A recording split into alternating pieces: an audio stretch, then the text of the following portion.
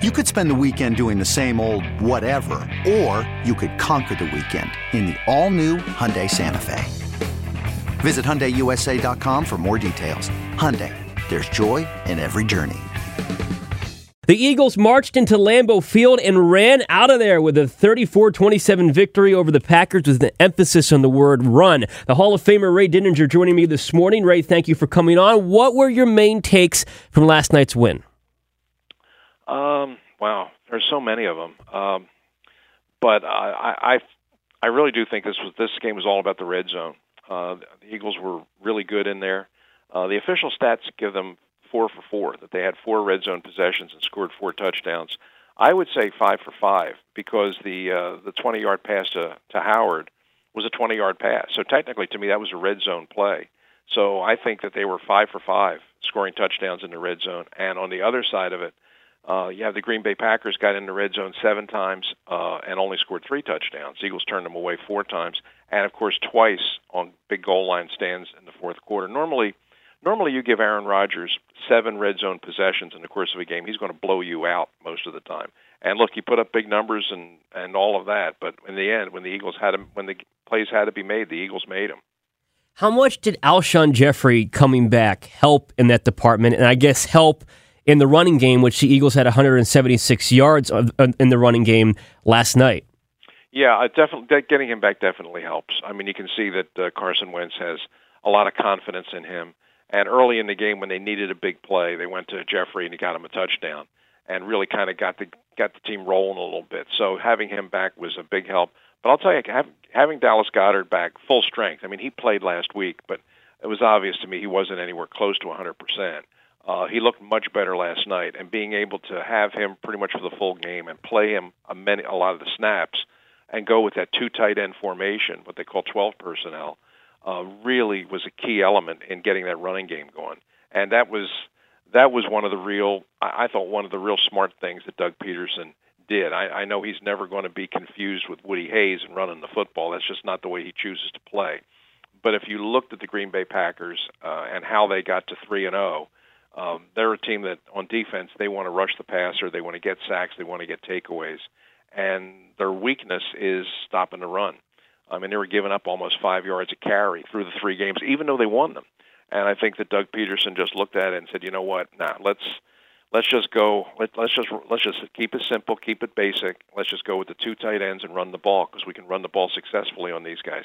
And they did. I mean, they actually ran the ball more than they threw it in this game and got 176 yards on the ground and averaged over 5 yards a carry. So, I mean, there were many, many aspects to this game, but I think the Eagles' ability to win and their willingness to run is really what made the difference. And Carson Wentz still had good numbers despite the fact that he threw the ball 27 times compared to 33 rushing attempts for the Eagles. How would you grade his performance last night? Very good. I thought that he handled it really well. I mean, and the running game helped him tremendously. I mean, you look at through the first 3 games, I mean, he had been sacked 7 times. He had been hit and knocked down something like 18 or 19 times. Last night was a relatively easy night for him. He didn't get sacked at all. They only had 2 or 3 hits on him in the pocket, and he just ran the offense. And the second half of the game, I mean, the Eagles really had complete control of the line of scrimmage, and they really forced Green Bay to back off on their blitzes. And they were very tough. Green Bay's a very tough defense for a quarterback to play against because they disguise so many things. You get up to the line of scrimmage, and I know Carson Wentz is normally really good at the pre-snap read. He gets up at the line of scrimmage and he surveys the defense, and he makes some really good adjustments there once he feels what the defense is going to do. And Green Bay makes that very hard with the way they move their personnel around. I mean, they fake a lot of stuff. They make you think they're blitzing, and then they drop out. And I thought one of the things that Wentz did last night was really good, was his ability to see exactly what the defense was, anticipate their changes, and then come in with the right play. And the fact that the Eagles were able to run it right at them and control the ball on the ground really did simplify that thought process. Ray, I know you picked them to lose. I picked them to lose a lot worse. I picked them to lose by 2 touchdowns. And with the way the first quarter was going, I was thinking that I was going to be right in that regard. Of course, they came back after falling behind 10-0. What do you think the turning point last night was? Miles Sanders' kickoff return. I really think that was a huge play in this game. The Eagles were down 10-0, and it really did look like Green Bay was in control of the game. The Eagles hadn't really been able to do much with their first couple possessions. Green Bay gets, they take it down, they score a touchdown right away. Then they take it down the field again and kick a field goal. And it really looks like Green Bay's in control. And then the kickoff, Miles Sanders takes it and breaks it for big yardage, gives the Eagles the ball on the other side of the 50, and it really jump-started the offense. And the Eagles took it in and scored there on a touchdown, and that got them back in the game. It also got Miles Sanders back in the game. I mean, when you watched him play after that, he looked just a lot more confident. He was willing to run the ball between the tackles. He didn't look as skittish about trying to run outside all the time. I mean, the Eagles' game plan offensively was just to run right at these guys, and Sanders took it up between the tackles real hard and finished 11 rushes for 72 yards, 6.5 yards a pop. That's by far his best performance of the season, and it really all started with that kickoff return. I mean, it jump-started the Eagles, but it also jump-started him. Bend but don't break, Ray, was the theme of the defense last night, giving up nearly 500 yards to the Packers. But as you mentioned earlier, the Packers were 3 for 7 in red zone situations when it came to touchdowns, and the Eagles made some really huge plays, whether it was the strip sack of Aaron Rodgers or the goal line stand, or at the very end, the Nigel Bradham interception off the Craig James tip. So they made huge plays, but how much should people be concerned about the defense going forward, especially considering the injuries at cornerback? Fortunately, Avonte Maddox was moving his extremities, but still there's uncertainty with his availability going forward, as well as Sidney Jones. How concerned should people be about the defense? No, it's a concern. I mean, just in terms of the manpower. I mean, they were thin at that position anyway, and now Avonte Maddox gets hurt, and thank goodness it doesn't seem to be that serious, but I mean, I don't know when he's going to be back. It'll be great to get him back for the Jets game, and they have a little extra time now because of playing on Thursday night, but no guarantee about that. And Ronald Darby looks like he's not going to be back for a while. So, I mean, you got in a situation last night where at the end of the game, you're staring down a Hall of Fame quarterback, and you've got a guy like Craig James who literally is like just off the practice squad on the field playing snaps in the red zone against Aaron Rodgers, and you managed to survive. Oh my goodness! But yeah, this is, but Dave, this is the kind of defense that they played the year they won the Super Bowl. I mean, they were giving up tons of yardage all that year too. Statistically, their defense wasn't that good, except in one area. They were really good in the red zone. I mean, they would give up yardage in the middle of the field, and they gave up passing yardage all over the field. But when teams got inside the 20, the defense, Schwartz's defense, was really good at stopping them in there and holding them to field goals. And that was kind of the same recipe you had here. The one thing that I would really take away from this, number one, is the injury factor. They are very thin in the secondary right now.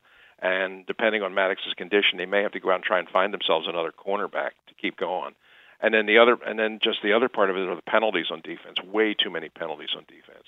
I mean, they had last night. They gave Green Bay 8 first downs by penalty, and you just can't continue to hand the ball to Aaron Rodgers to give him a fresh set of downs. I mean, they got away with it last night, but week after week in the NFL, that will generally get you beat.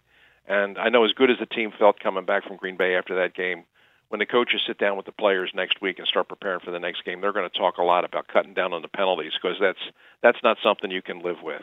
I got a question about the rest, Ray, but I'm going to follow up real quick on the cornerback situation. Would you trade for Jalen Ramsey of the Jaguars? I would, depending on what the price is. I know Seth Joyner and I have discussed this. He's not a Jalen Ramsey guy. He views him as a guy who's disruptive, a guy who's a me-first kind of player, not a real team guy. And we all know that on this Eagles team, the culture of the locker room and the chemistry of the team is very important. And so you have to be mindful of that. And, this guy is going to walk in the door and he's going to demand a lot of money and he's going to demand a lot of attention. And, how are you going to handle that part of it? That's Seth's concern. And I understand that. But I also understand that, to me, Jalen Ramsey right now is one of the top 3 cornerbacks in football. And if he's gettable, I'm certainly in the discussion. Now, it depends on what you have to give up for him. Would I give up a first-round draft pick for him? Sure, I would. Because if you're looking at the Eagles, you're looking at a team that has a chance to be a Final 3 team. Well, that means that draft pick is going to be way down. It's going to be 30, 31, or 32. And Jalen Ramsey has already proven that he's worth more than that. So if it's that and a player, if it's that and, say, Sidney Jones, who's a guy that had a lot of promise but has trouble staying on the field, if that's the deal on the table, yeah, I would take it. And one more, Ray, on the penalties. You mentioned how the defense has to be more disciplined, especially when giving up penalties for first downs.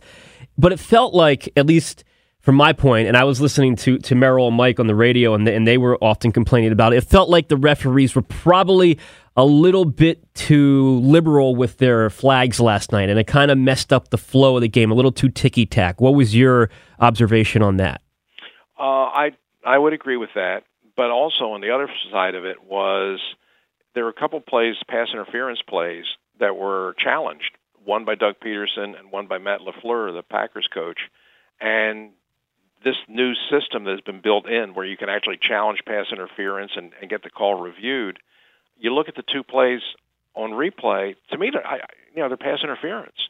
I was amazed that they upheld the decision on the field and didn't overturn the decision. I mean, if you're going to change the rule to the extent where you're going to be able to challenge it, and you're going to be able to review these plays to pass interference, if it's there, call it. I mean, if you put this system in and you're going to review the plays and you're still not going to correct the mistake, then what's the system there for in the first place? So yeah, I thought they over officiated the game to some degree, but this challenging of the defensive PI call is one of these. I think it's going to be an ongoing problem this whole season. From what I've seen so far, they haven't figured it out, and I'm not sure they're going to. Agree with you on that. Ray, thank you for the time as always. I'll talk to you next Friday when the Eagles are getting ready to take on the New York Jets. Sounds like fun. Talk to you then, David. Take care, Ray. Hall of Famer Ray Didinger of WIP and NBC Sports Philadelphia. This episode is brought to you by Progressive Insurance. Whether you love true crime or comedy, celebrity interviews or news, you call the shots on what's in your podcast queue. And guess what? Now you can call them on your auto insurance too with the Name Your Price tool from Progressive. It works just the way it sounds. You tell Progressive how much you want to pay for car insurance, and they'll show you coverage options that fit your budget. Get your quote today at Progressive.com to join the over 28 million drivers who trust Progressive. Progressive Casualty Insurance Company and Affiliates. Price and coverage match limited by state law.